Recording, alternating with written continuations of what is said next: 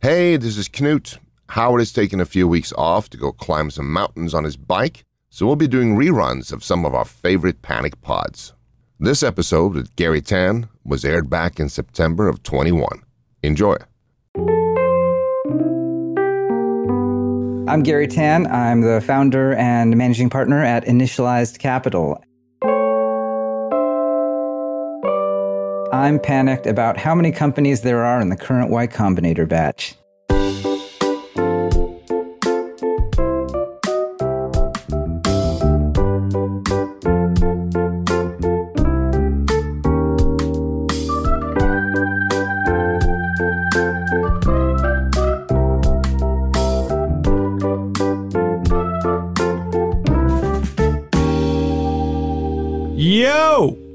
Yo, Howard. What's my name? I think it's Howard something Lindzen. How am I looking? You're looking good for you. Yeah, we just fucking wolfed down. What did we just eat? Calzone H. Literally. Boom. It's hard to find the right balance of Ritalin when you have a calzone. It's just everything I do is bass backwards. In Phoenix, I just have a routine here with you where I know where to eat and I know what I want, and none of it is good for me. Well, yeah, I'm a bad influence. What can I say? Twitter and carbs and stocks. It's just not, it's a miracle that I'm alive. It is. Yeah, and this itch won't go away. And I've been talking about it for about 7 podcasts. Speaking of itch, see what I did there? That's a nice segue. Yeah. To what? I don't know, but he may already be offended. But he's been so patient. He's guest number 600 on the show, which to me is like, season 1. But to him feels like he's 590 people were asked ahead of him. And he's so polite, this Garry Tan. He's a unique individual. I've only met him a couple times, and it was in passing. And he says he's a fan. So he has a drinking problem, which immediately endears me more to him. So Garry Tan's resume is bananas, which is what we love having on Panic with Friends. They may not be famous to the everyday person, but they're famous to me.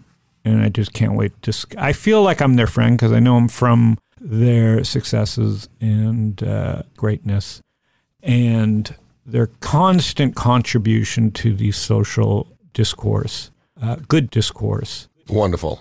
So let me say, what can I say about Garry? He's not that tall, so this is a good thing. So I have one thing that I think I beat him at. I tower over him. He is a Stanford graduate. He was at Y Combinator, I don't know, for 4 or 5 years in the heyday. He was partners with Reddit co-founder or founder Alex Ohanian. I can't pronounce his name. He's tall. And married to tennis superstar, and we share a few investments together. He's an investor in Rally Road. And then what else? Garry was a big seed investor in Coinbase. Ooh. Yes. So Knut, nice contain one. yourself. You can't ask him for money. All right. You know too much already. And what else about Garry? He is now Initialized Capital. I mean, he's a seed investor in Flexport, Instacart. The list goes on. And now he's got a YouTube show that he produces. I want to ask him about that because it's hard work. We know from doing this. And I think making videos even harder. So I'd like to get into that. And he created a early blogging platform called Posturous. I don't know if I'm pronouncing it well. So he's been there, done that, done it all. And so it's off my chest. You can watch 1,000 podcasts, I'm sure, where he's talked about the past. And I kind of want to just focus on the future, because I don't get much time with people like this. So I just want to talk about what he's thinking about next. Because, talk to someone who's had this many hits or recognizes this many breakouts. I'd rather talk to them about what they think might be a breakout. What do you think? Good idea. Not that you care, but I care. It's my show. I do. So let's get Garry on. I will. Hello. Thanks for having me, guys. Big fan. Yeah, this is a thrill. We're not going to talk about what you want to talk about because it's my show. But that sounds great. Yeah. I'm here for this. You're here for this. So let's talk are you married? Yep. And do you have kids? Yeah, 2 kids, 2 and 6. So I'm in it. You're in it deep. And you're in San Francisco? Yep. What would make you move? You're there forever if you're still there. Oh, I grew up in the Bay Area. So, I think this place is the golden goose. And, we did a survey of all our founders recently. Number one by far is still San Francisco. If you could choose anywhere in the world to start a company, our founders would choose San Francisco. But the next best is, now remote, whereas before it was New York. So it's an interesting move that is happening in the world today. And I think remote might overtake at some point, but it's crazy times. It's crazy times, right? Because for me, it would be Tuscany and Coronado. So could I apply? Would I be in a potential batch, a Gary Tan batch, if I put that up top? Hey, the best thing about being a remote startup is you could be in Coronado or, I would choose Positano myself, but I don't know what it's like to live there. I've only visited. Yeah, Positano, I refuse to take the missus there because that's expensive. Tuscany is cheap. Might not be allowed to leave. Yeah, Positano is the place. So you're in San Francisco, and where'd you meet your wife? Oh, what's funny is obviously I started a blog platform, but we actually met via a blog platform when we were both in college. And what was that blog platform called? Google Blogger? Oh, it was called Zanga, actually. So it was Biz Stone's blog platform before he went off to work on all the various things. Wait a minute. Blogspot So and Twitter. Okay, now you're dating. Now you're making me mad because he's so smart and so young still, and you're young. So wait a minute. I thought Google Blogger was his first product. Like I thought. I think right before he was working on Zanga, which was the Asian blogger, basically. Wow. For like Asian teenagers, and you had blog rings, and I think we met on probably on the Intelligent Thoughts blog ring, which I'm embarrassed to say because that's so pretentious. But we were 21 years old at the time. So, well, the good news is 40. So I've done so many of these episodes, and pretentious is not a word that's even been uttered. So congrats. Right. You got a prize. All the way to number 600. So were you born curious or obviously you were born smart, and you had, what makes a Gary Tan? Are you close with your parents? Are they still alive? Oh, yeah. Yeah. The crazy story for me is, Chinese immigrants, obviously, and my mom was a nurse assistant, always wanted to pass that LVN, sort of test to make it to the next level, but she didn't because of her language skills. And then my dad was, foreman at a machine shop. And, I lived in 1 and 2 bedroom apartments, sometimes food insecure. And the thing about me is that one thing I'm thankful for my parents that they really fostered was I was always obsessed with computers. So even when I was 12, 15, 5, 8, like when I was really young, I just loved computers. I learned to, write my first story on a keyboard on an IBM PC XT. And then later, I realized, we don't have a lot of money, but I have these skills that people are willing to pay me for. So I remember being 14 years old, learning how to make a web page. And then I started cold calling the Yellow Pages to get my first job that paid me, $7 an hour, then $14 an hour. What do you think the hit rate was on the, was it like do you remember the first time you called someone? Because I sold Encyclopedia Britannica, which is like the equivalent of you cold calling on the Yellow Pages. Oh, yeah. Yeah. I mean, what was the hit rate? Right? What was the hit rate? I called like 20 places, and then one of the places hired me, and they said, yeah, child labor, sign me up. We did the opposite with our kids. It's an experiment, and we won't have the data for a while, but I have not let my kids know that the internet exists. They have Slinkies, and they play Battleship, and they're doing well. I mean, they're very polite, and they're both going to be butchers. No, so I mean, you knew they were going to. So your parents giving you the computer was the moment. Yeah, and I helped pay for their. We took the money that I saved, and they bought their first house. So it's like really the American dream. And then I ended up getting to Stanford, which was another type of American dream. I feel very lucky about that because society has a great sort, and I made it on the other side, but now it's a weird time, not to get too serious, but you're like, a lot of us are on the right side of the great sort. A lot of people aren't. And then how do we make more prosperity? But, that's why I love San Francisco. And, this place has like the most social mobility in the world. And I think it's really important to preserve that. The cycles are fast and furious in that city. So living with a 2-year-old with a nerd, successful investing, operating geek dad, what do you draw the line? Are you obsessively giving the 2-year-old stuff to play with, or is it just an iPad? What is it that a 2-year-old loves? Oh man, 2's early. So 2's early. So then let's go 6. Yeah, for the 6-year-old, he's been playing Minecraft since maybe 3.5 or 4. So 6-year-old is gaming? Oh yeah, definitely. We're deep in Minecraft dungeons, but I just turned him on to Scratch Junior. So it's sort of, how, what our generation, we had Logo, with the little turtle that was moving around, the first programming language for people, on the Apple II and things like that. What about Roblox? No? Too young? Not yet. I think they turn into Roblox fans in another couple years is what I hear. Got it. Okay, so the 6-year-old, you're not holding back. You're not scared of technology. Yeah, but, Scratch Junior is great. It's a great place to actually teach the kid, this is what a function is, this is what a command is, and I don't know, he's really loving it. So I think it starts early. And so obviously you like blogging, so I am going backwards because now I'm curious. So I remember using it. It was like a mobile-first, lightweight, medium meets Tumblr. What was it? Yeah, it was the big thing was post by email. So you just emailed post@posterous.com, and the funniest thing was you could email and attach anything. And so what I didn't realize at the time, but now obviously, 10, 15 years later, you have perfect hindsight on everything that you've done. Absolutely. I'm the greatest hindsight investor ever. I remember I think I probably answered your support requests and things like that. Mm-hmm. And, the thing that I didn't know at the moment, the reason why we could grow to a top 200 site was the iPhone was new and apps didn't exist yet. And you had this beautiful phone that could take beautiful photos, and then you didn't really have a good way to upload them to Facebook or Twitter or any of your social networks. So you were a little early. Yeah. There was the cloud, there was the iPhone, but you think the App Store would have made the difference? Because I remember using it, and I love email, so I don't know. I don't remember what was the end story. Did you sell it? Oh, man. Yeah. So Twitter ended up buying it, and I think Chris Sacca had a hand in that. But I do have a funny story. We grew 2 years straight, raising a small amount of money, $700,000, and then, $4 million Series A. But then I remember the day we stopped growing, and it was actually, probably you could trace it to the day Instagram launched. Huh. And I didn't think much of the time because I was, coding my 20 hours a day. And we got an email from our investor, Chris Sacca.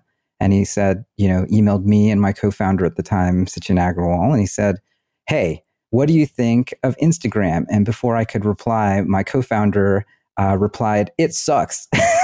I love this. And there was like a one-line email back from Chris saying, I'm very disappointed in you all. And then I never heard back from him again about it.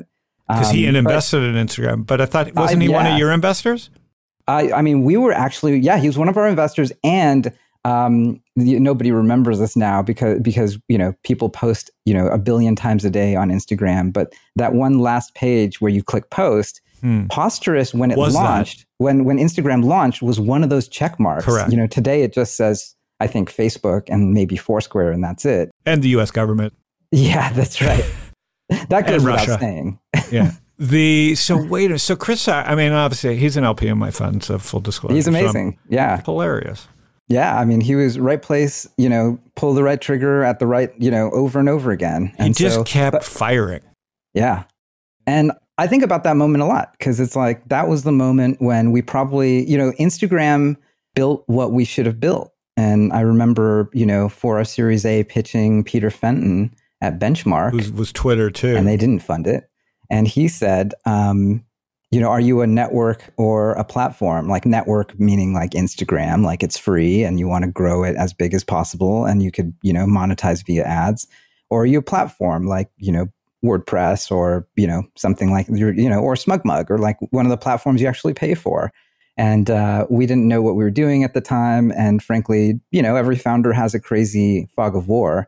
So we said both. And we might as well have been like thrown out of the room at that point. So those are sort of the two things that I now use all the time when I think about, what should I be funding as a VC today, right? But you also have such incredible power because now that I think about who was telling you this, these were like military grade, even in hindsight, investors. So maybe it would have been good to have a shitty investor and your family as investors because you would have just kept plowing along and figured out the other side. So it's like really interesting how much the people on your cap table have such influence over you. I mean, you had great... definitely. You know what I mean? Whether they invest or not, they'll point the way because people just they'll see the part of the business that, when you're in the fog of war as a founder, you never get to see.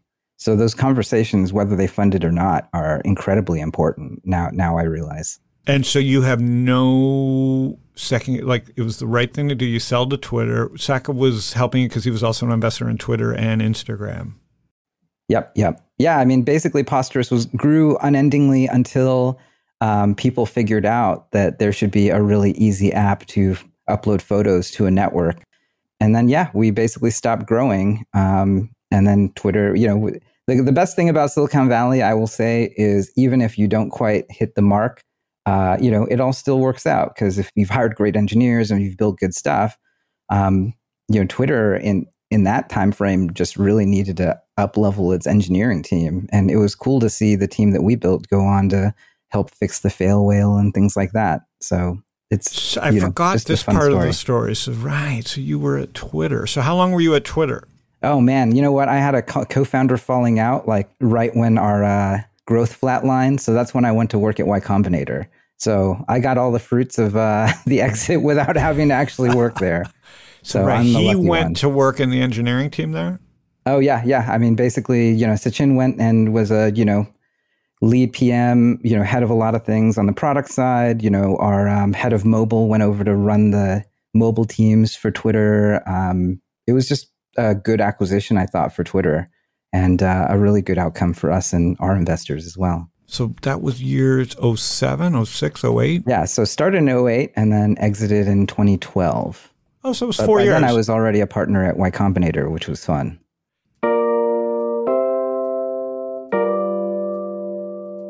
Since I first cold called people and found Fred's blog and caught the Web 2.0 bug, it feels like there's never been a slowdown, and it's getting faster and faster. And I was joking that August is the new January. It's like, man, even in 09, you took August off.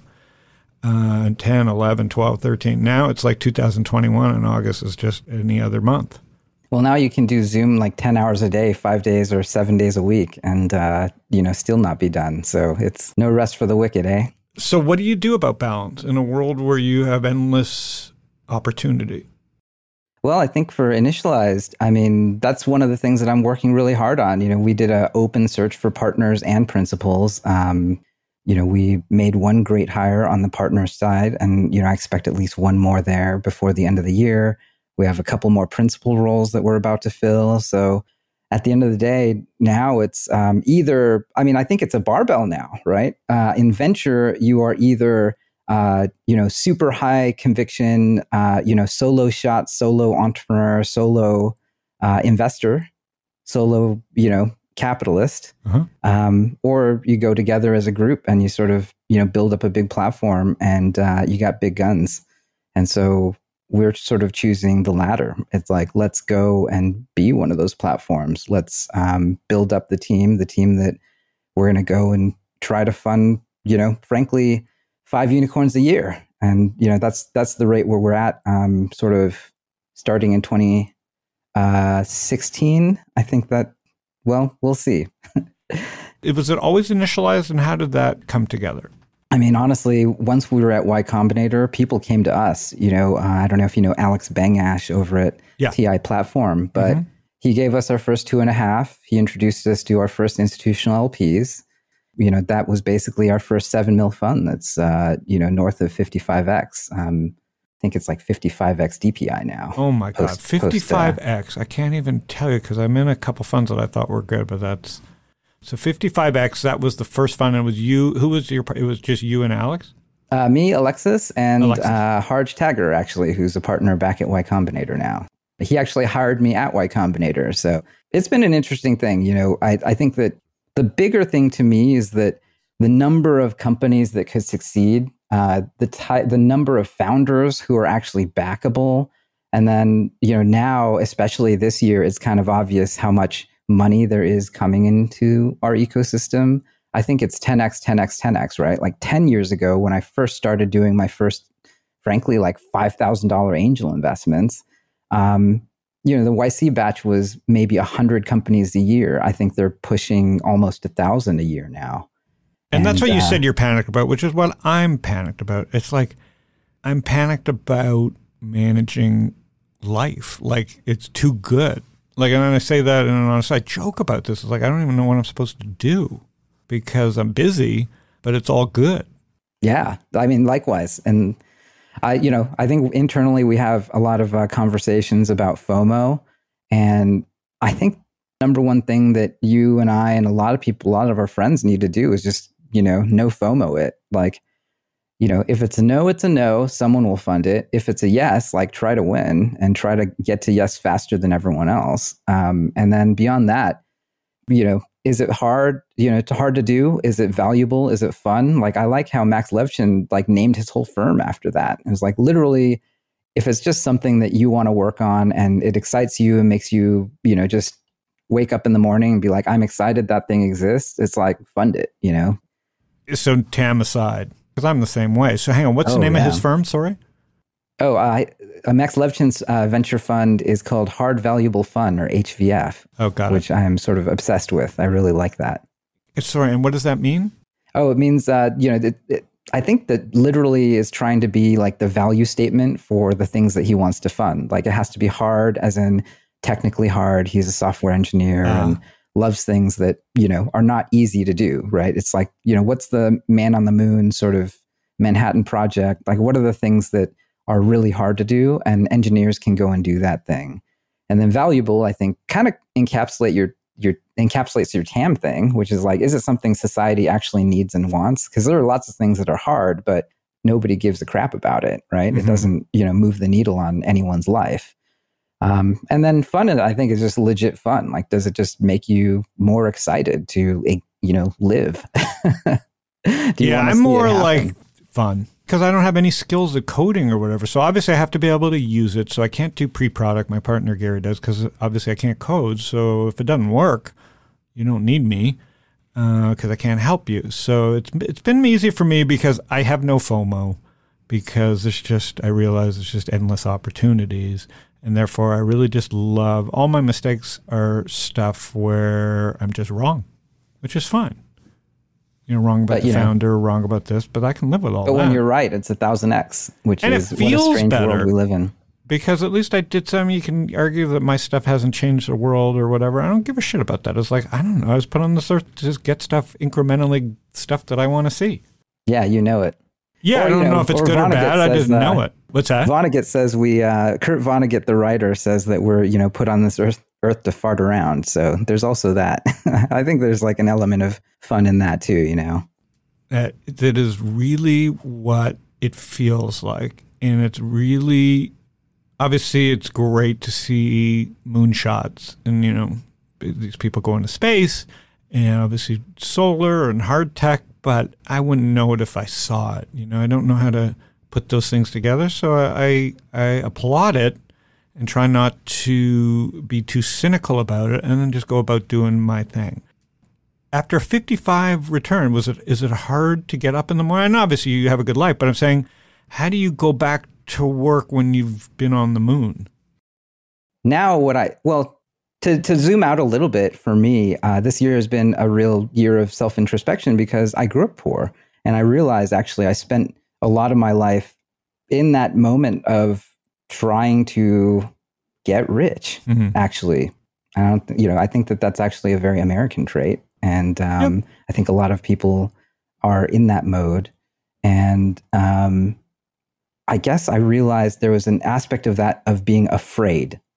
I think that growing up, I actually also had fears of being destitute, of being homeless, of like losing my job, And I think that really came from, that was what it felt like when I was a teenager. And it was something that was real to, my family system.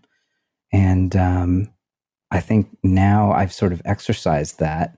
And instead, like we were saying earlier, it's like 10x bigger opportunities, 10x more people who could start companies that now should, and 10x more capital coming in. Like I think $100 billion a year in VC, it'll be $1 trillion a year in 10 years, easy. Like, I mean, I tweeted that thinking that was going to be controversial, and people were like, boring. Yeah, duh. Boring. Yeah. But that's just Twitter. People are I mean, the point is, in my world, you'll just get mocked. That's the stock market world where everybody just hates the Fed and hates everything because, goddamn, there's been a 13-year basic bull market and people want to see a crash versus the optimistic tech world, which can be cynical, but is like, yeah, you idiot, of course it's going to get bigger. Like, it's tech.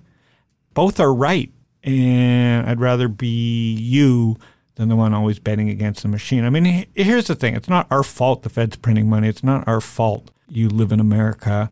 And what's interesting about the people on your side of the business who went to Stanford and care less about the stock market, I don't think you care that much about it, is like, I would bet that you are not thinking about the macro, even at your now new size. Or do you like worry about what the market's doing? Should we make this investment? Do you worry about that stuff? Yeah, definitely. I mean, we talk about it all the time because, what does it look like when, we have companies, the average company raising at like, a Series A 10 years ago was my Series A. It was like 4 on 20 post or something with Redpoint, right? And, today it's a 20 on like 150 with Tiger or someone like that, right? Isn't that, that's called a Series A now. Well, I'd like to be the recipient of that Series A. I didn't think it was that high. It's a good time to start a company. Got any ideas, Howard? We could, I'll be the hacker. Yeah, we could start one. I'm just too old. It's never been a better time to start a company. It's also never been a better time to have product market fit. Oh, yeah.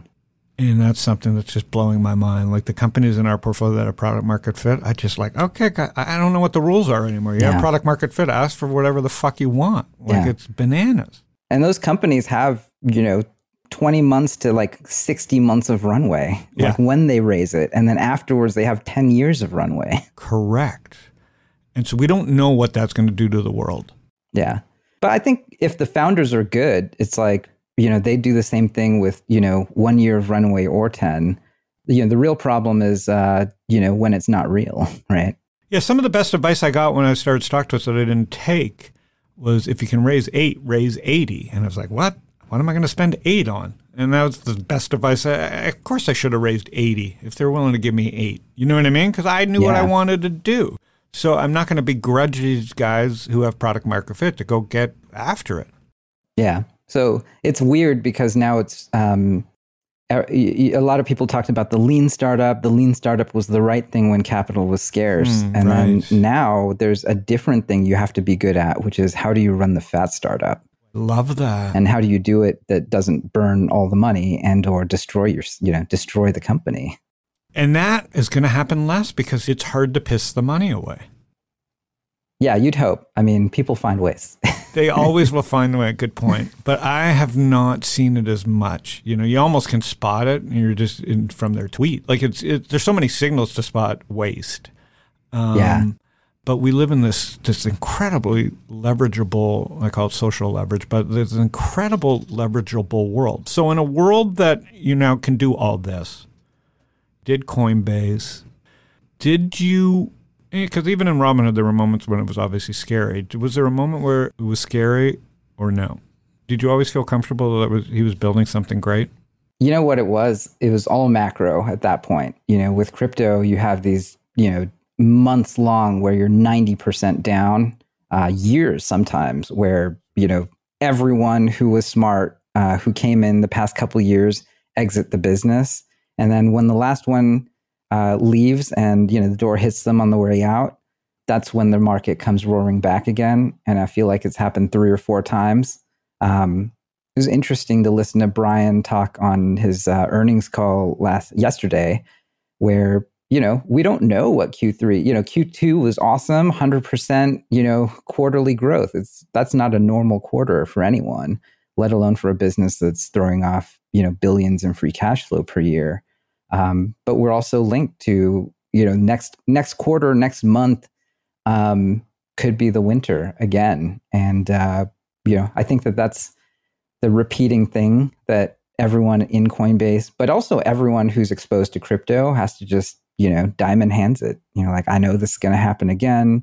And the moment to, the moment when you really, really want to capitulate, that's when you should take all your free cash and try to buy some more. Yeah. A year and a half ago, like Ethereum was at $75. And I remember staring at that and wondering if it will ever come back. And, today it's at 3,100, right? I think it's on its way back to 10,000. But, I think it'll revisit, I don't know, hundreds again, maybe 500, 800, 1,000. Like, who knows? Like that, I'm mentally prepared for that. And so that's the scary part of being in crypto, period. But certainly in things linked to crypto like Coinbase. Wow. Yeah. I mean, you understand the tech. I follow two people, and now I'm going to add you because I just forgot how close you are to crypto. But I only follow the people that I feel are doing this for the love of the game, right? Like Fred Wilson and Chris Dixon, they have nothing but reputation risk, I tell people. Like, they're not in it for the money. It can only go bad for them because if they're wrong, everybody goes, you're an idiot. But I'm sure they had their doubts because I remember Fred buying it at 80 or 90 on the way down to 75, where he blogged about it. And I'm sure that didn't feel good. But, to those people go the spoils. And, I think the reputation risk is bigger than everything because so many people have the money now. Yeah, that's right. And then, it's easy to look like a genius on one trade, I guess. There's plenty of people who look like geniuses on one trade. It's hard to be right on trade after trade.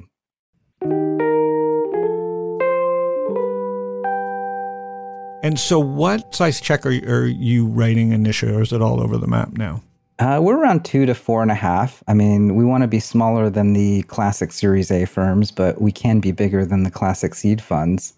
And but I want to do early. I really like meeting people when they're, 2 people or 1 person and a demo and a crazy idea. So we want to keep doing that if we can. But it's tough. It's tough because everyone wants to do that now. And then you have 5 or 10 years if you figure out if you were right. And is it crypto that you just think is exciting you the most? Or what is there 2 things that excite you the most about the world? Well, I mean, climate, I think, is increasingly becoming a thing that we think will come together. And then that's almost becoming a consensus bet. I mean, to look at $4 billion climate funds come together. Saka's doing one. I saw. Yeah, Saka's doing it. And I mean, there are some very, very smart people. And I think they're voting with their feet and with, other people's dollars. And it's very impressive because it's going to be regulatory. But I think that we have the wherewithal to do it. I think the US government will do the right thing and we'll have new marketplaces that mandate carbon removal. And I think that might actually be a large percentage of GDP because that's what it's going to take to keep us underneath the catastrophic levels that IPCC has talked about. So, I think that that's really big, but it's also out there. But I don't think people are talking about it enough. No, I actually was just on, I'm doing series of pods and 2 VCs that I didn't expect to bring it up brought it up. So what makes it investable? The fact that there's enough smart people investing with you, or is there enough good founders working on simplified ideas of it all? Or is it just the TAM's big enough now? Oh, I mean, I think the TAM will go up with regulation. And if you have the right folks on policy, government drives a lot of this stuff, right? And I think that we have the climate for it. And I think it's going to go that way. And then when that changes, if it's a 2-sided marketplace, one side of that market will suddenly go up massively in demand. And that means the very companies to invest in will provide that supply. And those will be very big companies that drive a lot of revenue, but also hopefully save us from a catastrophe. And then besides climate, what is it for you? I mean, what's funny is I'm still a big believer in just plain old software. It's too boring to really even mention. On the other hand, like things like Flexport or TruePill, like these are, logistics. That's a large part of GDP. A lot of the transactions in those spaces don't have software day to day. I think if you talk to Ryan at Flexport, he talks a lot about what is the document that still runs logistics. It's the bill of lading, and that's a piece of paper. right? And like warning bells go off for me when you look at any industry in the world and you look down and there are file cabinets and fax machines and pieces of paper as like the operating thing that makes it work. And, I think that these are still one-time shifts. And I'm pretty excited to see, like, we have companies in our portfolio like Rabus that is in, a space that you wouldn't, you'd have to go in the yellow pages, I guess, to like figure out that was a real market, These are, they sell aluminum rolls of aluminum, like tons of them, right? Like this is how you buy metals, right? Or Node just raised a ton of money. And, these are vertical marketplaces that the last generation of people who ran those businesses were not digital native. Like they didn't have an iPhone. They probably still wanted to, hold on to a form in triplicate or a file cabinet. And then now, it's people who take a photo of their lunch posted on Instagram, and then they go back to their desk and they're like emailing an Excel spreadsheet, right? And they don't want to be doing that. They want to be using smart software with structured data that makes it, better, faster, cheaper. So I think you're going to see a ton more Flexports. I think you're going to see a ton more Rabuses. These are, industries that are really obscure, but then really drive our economy forward. And these are like sort of one-time shifts. Silo was a company that we seeded, and Anish at Andreessen did the A. And Anish, I know Anish. Was it fintech? Yeah. It's basically a vertical marketplace that runs increasingly a lot of the food supply. So fruits, vegetables being sold by growers to distributors, then to grocers. And so, the funniest thing is 15 years ago, you would watch IBM or Accenture make these TV ads about e-business. And the reality is like, did they really do it? They sold all these, $1 million contracts that were, cost plus or something like that. These were consulting e-business contracts for marketplaces that didn't work. And then today in 2021, you have large pieces of the GDP that are going from paper, pencil, like, steak dinner, enterprise sale, like long-standing relationships for like $1 million contracts to, digital marketplaces that have perfect pricing data, and it's better, faster, cheaper. And we're seeing it across the whole spectrum. So, it's kind of boring. It's kind of the thing that has been happening, but now it's happening in like some of the latest adopter industries out there. No, we did it. We did Logixport out of Seattle with the third generation kid in that logistics business. And then Redpoint came into that, and then we did Produce Pay way back. So I got to look up Silo, and I'll back channel with you about that. Yeah, there are plenty. I mean, I think that there's infinity numbers of things like that. And then the number one thing is you can't just be one of these like Stanford, Harvard, CS majors going to create like a photo sharing app again in 2021. Like you've got to actually go and find people who might have spent like, 5 years, 10 years in an old industry that like nobody knows about. And then, you pair that with some people who are great at building software, and shoot, you mint $1 billion company every single year if you do those. But at the same time, decentralization comes along and everything will get built again, like different. Yeah, we'll fund those things too. Yeah, right? Like, so how do you, I feel like it's just too ginormous. You think it couldn't get any better because you want to like go, okay, this time it's, this time it's different. That's what everybody says is the top. But I got to say that this time, and who knows why, and I'm happy to be wrong. I mean, I expect to be wrong, but we have two parallel universes. We have a physical one and a digital one. And there's this whole digital economy. Like, I called it the flippening, where I ended up like, I don't even know what I'm doing in crypto, but I'm not bringing it back because I don't need to. And I don't even know what the rules are, but I haven't broken any rules, but I'm saying I don't even know what the rules of if I brought it back. Who am I supposed to tell, and where's it supposed to go, and how do I, you know what I mean?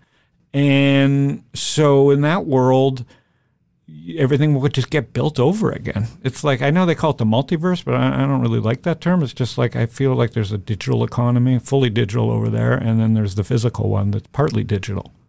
Yeah. And, you know, I think that that's one of the cool things about being an investor is you get to fund the first wave. And then because you funded the first wave, you can fund the second wave too.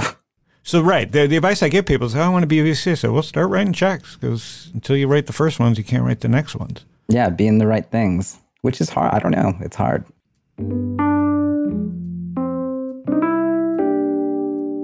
So what about media? I mean, obviously you love media. You built a platform for media, and now you went out and are doing a YouTube show. Why? What is it about it that you love, or what is it doing for you, or what are you just experimenting, or what's the goal?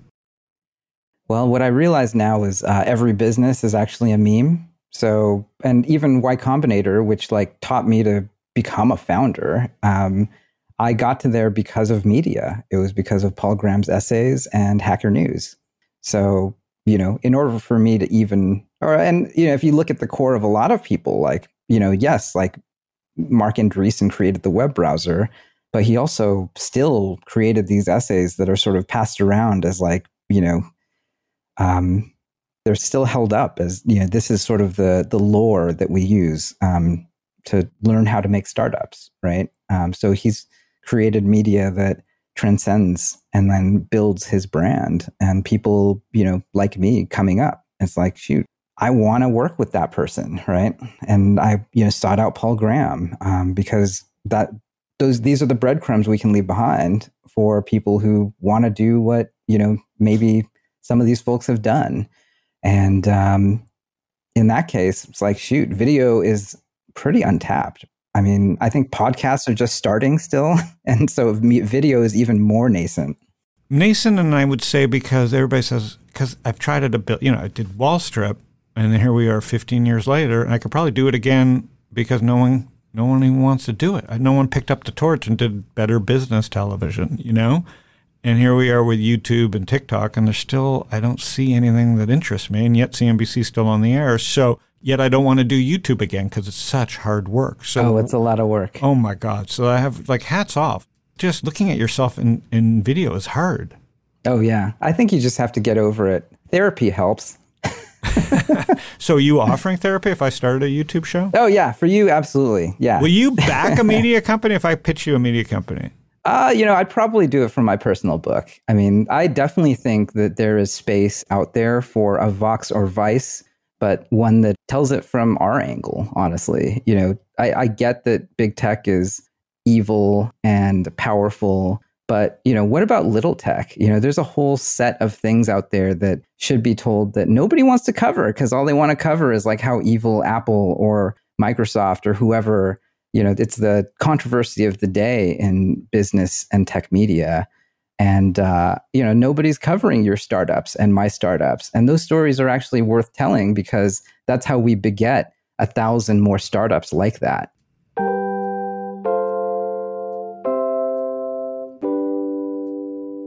So what do you read to stay up to date, or who do you read? I mean, honestly, Twitter and YouTube is like my bread and butter, right?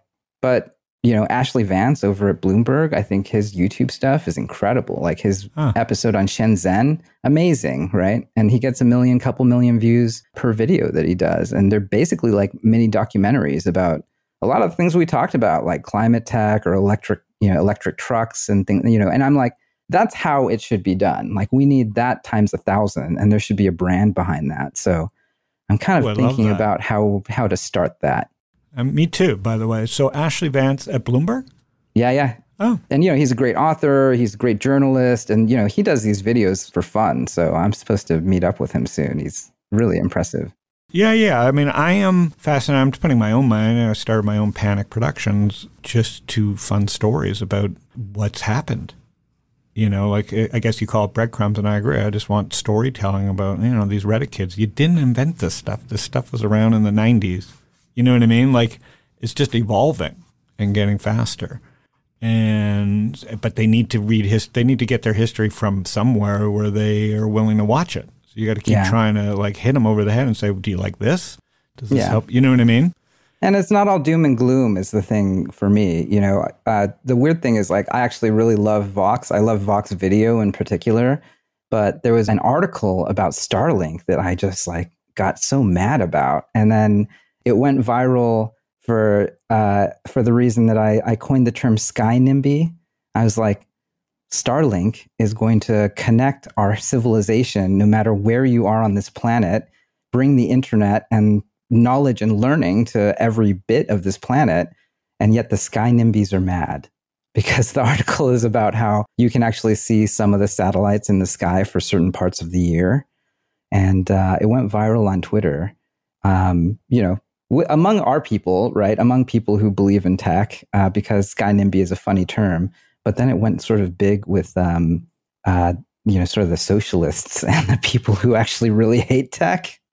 Yep. So I got like burnt alive by, I got revered and like retweeted by one side of Twitter and then completely burnt alive the other side.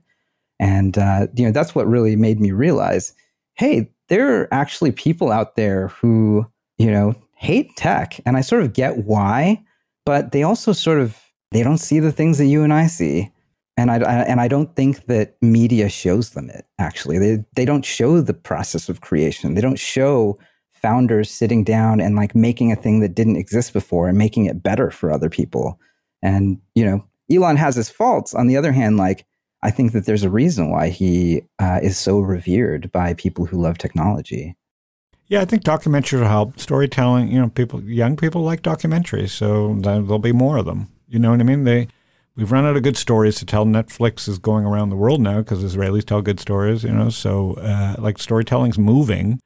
And it's a global thing. I'm super bullish on content, even though it's hard, because it almost democratizes anything. Like if you can tell a story, you don't have to be a tech guru. You just got to be able to tell a story. And everybody has stories.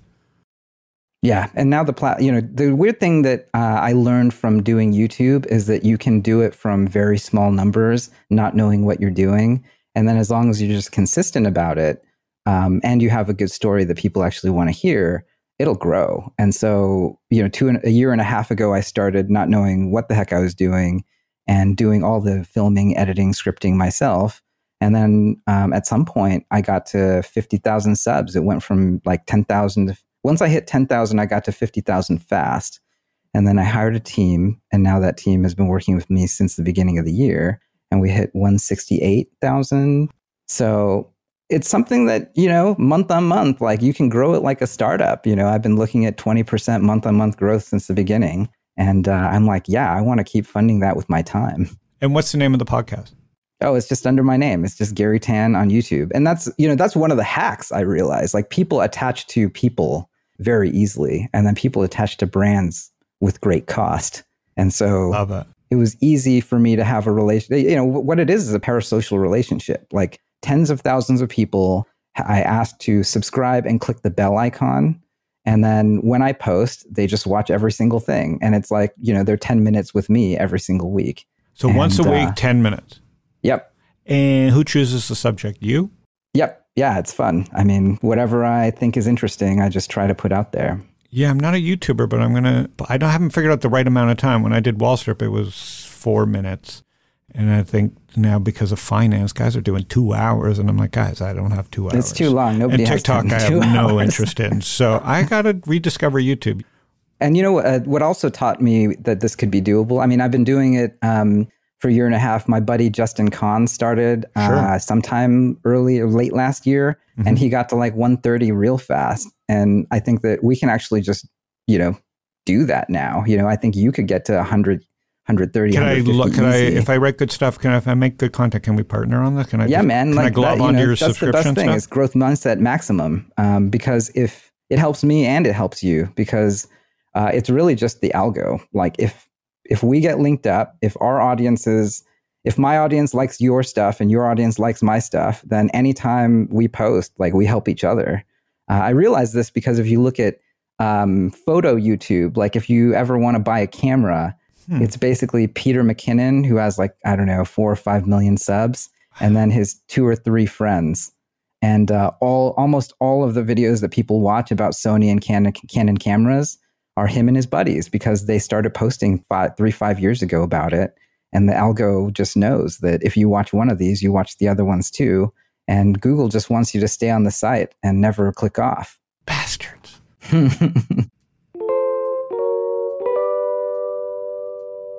And so when did you get comfortable? How long did it take you to get comfortable? Oh, it took at least a year. I don't know if I'm willing to do that. And that's good advice. You can't just do this and be an overnight success. Yeah, no, you just got to push through the dip. I mean, my favorite thing is Ira Glass talking about this. You know, if you have taste, the thing that you make will not be as good as what your taste dictates. And then that's the moment when you want to quit. And if you quit, you'll never get good enough. But if you keep going through that dip, you'll actually get good enough. And then you'll actually be that good. And that's like the key to all creative endeavor is, you know, that moment when you look at what you made and it sucks. And then knowing that that sucks is actually great. It means that you're going to make it. Huh. And now that you're on doing this YouTube, you could change one thing about your face. What would you change? I don't know. I could use a stronger chin, I think. Well, there you go. All right. Well, I could talk for hours. I'm going to have you back if that's okay. I just want to be respectful of your time. It's Garry Tan. Easy to follow on Twitter and YouTube. I really appreciate the time, obviously. Oh, likewise. I probably didn't get to talk about what you wanted to talk about. No, not at all. I'm always down. The way I do these podcasts is like, wing it. And I had a million questions. Got to a few of them. Happy to have you on the channel. Happy to reciprocate. And then if you ever do YouTube, you would kill. And what do you think I should do if I was knowing what you know and not knowing me well enough? You should wing it. Wing it, but should I talk about what I like to talk about? Or yeah, should absolutely what you want to. Well, whatever you want to talk about, and then honestly, it'll be something your audience already cares about because they care about you. And do you have guests or never? Oh, yeah, I have guests all the time. So you got to come on mine and we'll, we got to hang. All right, I'll be there tomorrow. What time do you want to do it tomorrow, Garry? I'll get it all set up. So thanks for doing this. I'm glad it's so fun to get the backstories and see people that just keep pushing forward. Who do you look up to? Who's your inspiration now? Obviously, Paul Gray. His essays are great, but who do you think is doing it great on the content side? Oh, on the content side, man. I just talked to Ali Abdaal. He got 1 million subs. MKBHD, like Mr. Beast. These are all like incredible people. My buddy Sriram Krishnan over at Andreessen. Sure. He's killing it both on Clubhouse and on YouTube. So there's a lot of interesting stuff out there. And the best thing is like the more smart people make stuff, we get into a little cabal and we like link to each other and collab. And then we like take over this algorithm together is the thing. So let's do it. But then don't they change the algo? I hope not. Well, you're not doing anything illegal. You're just doing your good content, and Google recognizes that. This is why, Patreon exists, and, you got to have your own email list. You have to have your own Substack, and, maybe now you have to have your own community, and they're all different, your own Discord server. So right, and you just said, fuck it, let's just play the YouTube algo game. Yep. I love it. You didn't overthink it. There's a million ways to skin it. I totally agree with your strategy. I think Substack is for some, and there'll always be this stuff. But I think when the platform's that big and there's certain rules that you play by and there's little hacks you can do, just consistency is what matters. And I think that's good advice. You're never going to be up to the taste that you think, yep, that's really good stuff. The last question. What's your favorite thing on Netflix that you've seen recently? Oh, man, I'm watching Narcos Mexico. And then I just am on book 3 of the Don Winslow trilogy about all of the crazy stuff happening in Mexico with the drug war from like the 80s till today. And it's all fictionalized, but you can look up every single crazy thing that happens in that book and it links to a real thing that happened in the U.S.-Mexico drug war. I just watched this Border Town, I don't know if it was a documentary or half-true story on Netflix. I forget the name. It was just a boring kind of docudrama about a border town and what the cartel does. And I'm like, if 1% is true and I know 90% is true, that is the craziest stuff going on down there. It's sad. Yeah. And the brutal thing is like, drugs are something people want, right? And and that's probably the scariest thing. I think that's the takeaway from a lot of these fiction works about what really happened is, it's like Americans want drugs, right? And maybe that's where it needs to be solved. But that's another episode. All right, my man. Be safe. Have a great rest of the summer. Thanks for doing this. All right. We'll hang again soon. Okay. Cheers.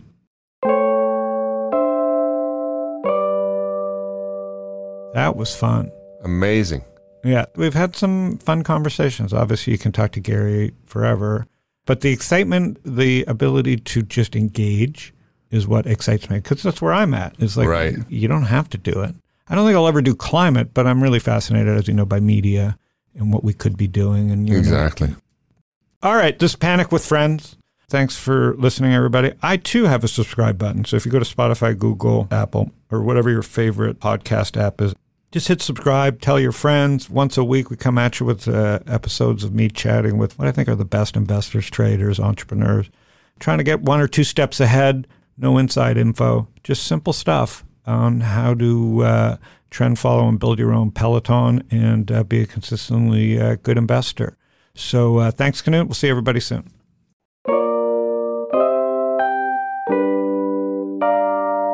Howard Lindzen is the founder and general partner at Social Leverage. All opinions expressed by Howard and podcast guests are solely their own opinions and do not reflect the opinion of Social Leverage or StockTwits. This podcast is for informational purposes only and should not be relied upon for decisions. Guests may maintain positions in securities discussed in this podcast.